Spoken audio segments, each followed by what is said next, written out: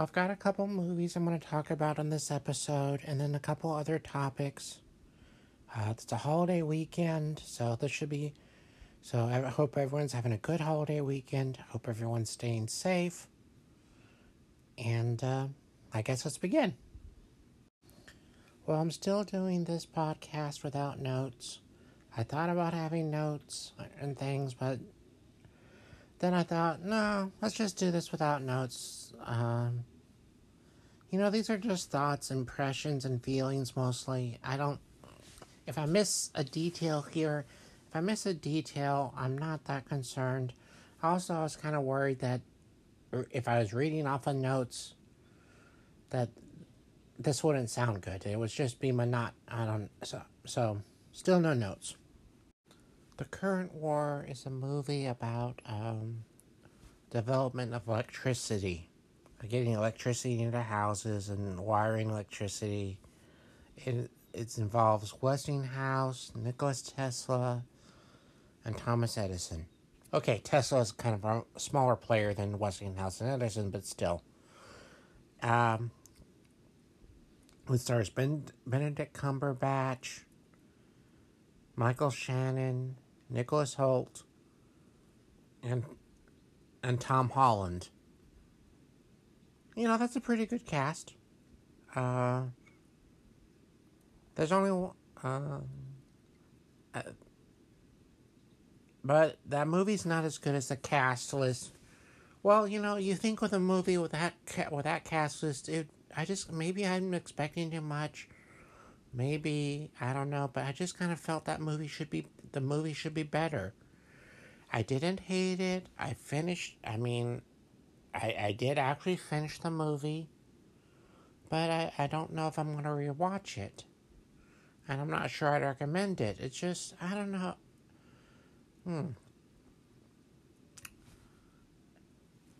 I just didn't think it. I guess I'd say it's a C movie.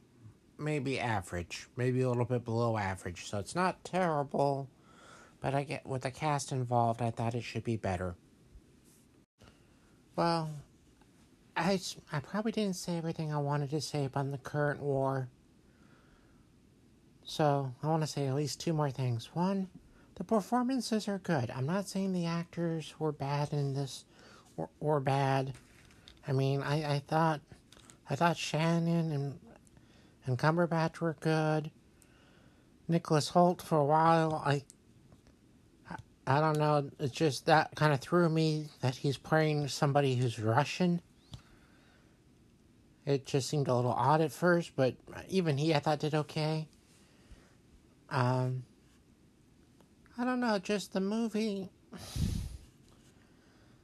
As I said, I guess I just felt like with the actors involved, this movie should feel more compelling than it does.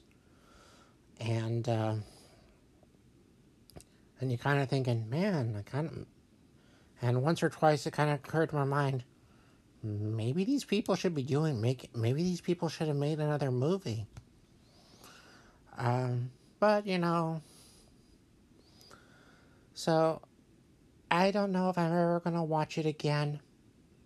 I might not, but I haven't 100% ruled it out.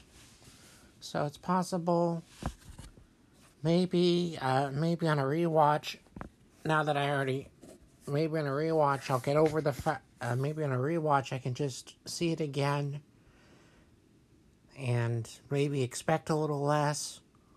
Or maybe just give maybe wait till the end of the year, watch it again. And maybe I won't go, wow, that was a movie with a good cast that didn't really add up to much. Maybe I'll have different opinion. I don't know. It's possible. We'll see. The Villain is a movie that stars Craig Fairbanks. Craig Fairbanks is a British actor in his late 50s, I think. And he's appeared in things like Avengement.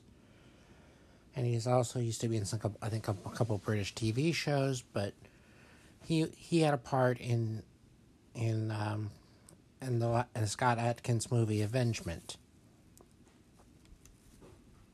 In this one, he's playing a guy comes out of prison, and he trying to get back into his life, But his brother, his younger brother, is apparently a bit of a screw up, or worse, I guess. And his younger brother, has gotten himself in debt to bad people. You know, never in these movies are you in debt to good people. I'm just saying. There's never a movie where a guy comes out of prison and his brother owes a family of Quakers $40,000. Just never happens. Sorry, I just okay. But yeah, he and so basically, well, it's not bad. I liked Fairbanks. Fairbass. Sorry, I want to say Fairbanks, but it's Fairbass. I thought he was pretty good, and there's the movie's a little less action packed than the trailer might have you believe, and I kind of hate it when a trailer does that. But you know, the trailer is to sell the movie, and I guess, you know, we're pretty used to the idea that, you know, the trailer is not going to tell you that the trailer is going to probably, the trailer is going to play a little fast and loose with what kind of movie this really is. So I guess we're used to that. But no, it's not. It's not bad. I got it digitally. I don't know if it's going to be on physical media. If it pops up in Netflix in about 6-7 months or something, I think it's worth a shot. I'm just thinking, as I said though, I think one of the trailers, I don't know, there's 2 trailers, but the trailer I saw, I think, was a little misleading. But other than that, not bad. One of Dwayne Johnson's movies going straight to Netflix, his movie Ball and Chain. I think that was him and Emily Blunt, a superhero comedy. I'm a little surprised a movie with him is going straight to Netflix.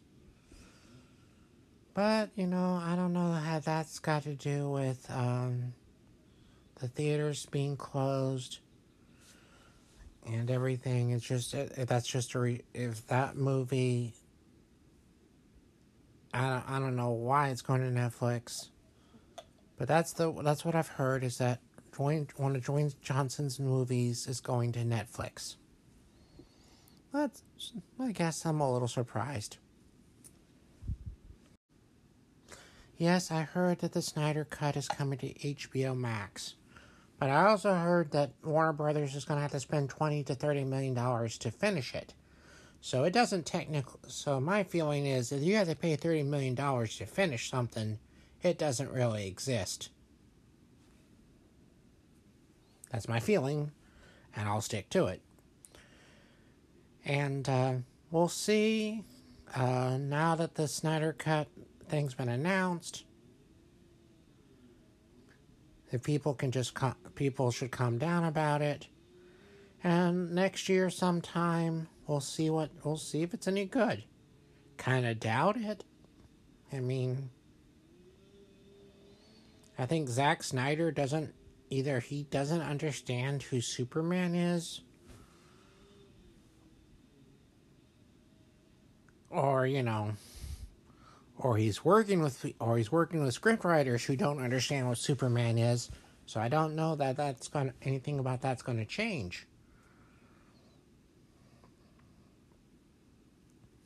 So we'll see. This is all the thoughts I have on the Snyder Cut at this time. Yay. Well, let's see. I guess that's it for this episode. Hope everyone's having a good holiday weekend. I've just got some background noise, but I'll talk over it, I guess. Things are... I hope everyone has a good holiday weekend. Stay safe. Thanks for listening. Have a good day. And,